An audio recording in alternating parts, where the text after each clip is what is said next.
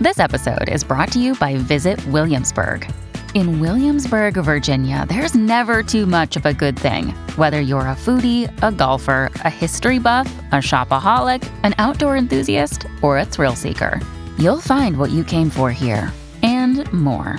So ask yourself, what is it you want? Discover Williamsburg and plan your trip at visitwilliamsburg.com. I'm David Yarrow, and I'm going to tell you about my new podcast, In Focus. When I began my journey as a photographer in the mid-1980s, I expected, or at least I hoped for, a certain level of adventure ahead. But now looking back, I often can't quite believe some of the experiences I've had, the things I've seen, the people I've met, all in pursuit of that perfect photograph, the cigar shot. Almost by definition, cigar shots are rare. The picture perhaps can never have been taken before and can never be taken again. And most importantly, it's a picture that can grab and hold the eye of the observer. My career has afforded many opportunities.